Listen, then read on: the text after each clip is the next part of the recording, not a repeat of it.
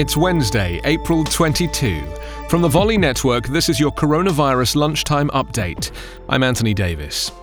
Health officials said 2 people died with coronavirus in California weeks before the first reported death from the disease. Santa Clara County officials said the people died at home on February 6th and February 17th.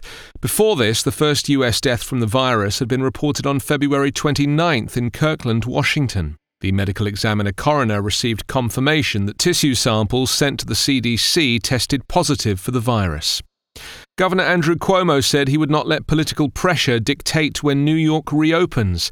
At his daily briefing, Cuomo said local officials who are anxious to relax social distancing guidelines should blame him for the stay-at-home order, but he emphasized he would not jeopardize New Yorkers' lives by reopening too quickly. The House is expected to vote tomorrow on the next coronavirus relief package. The Senate passed the nearly $500 billion bill by voice vote yesterday, and Trump has already signaled he will sign the legislation.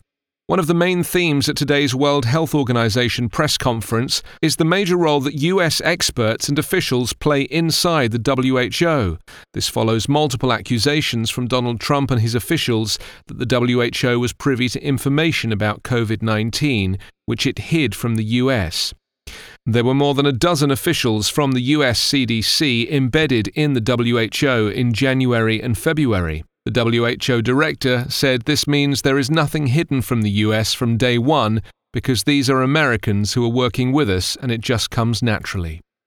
The current number of tested US coronavirus cases has increased to 829,013, with 46,147 deaths. 83,420 have recovered. Coronavirus Update is part of the Volley Network. Find us online at coronapodcast.org.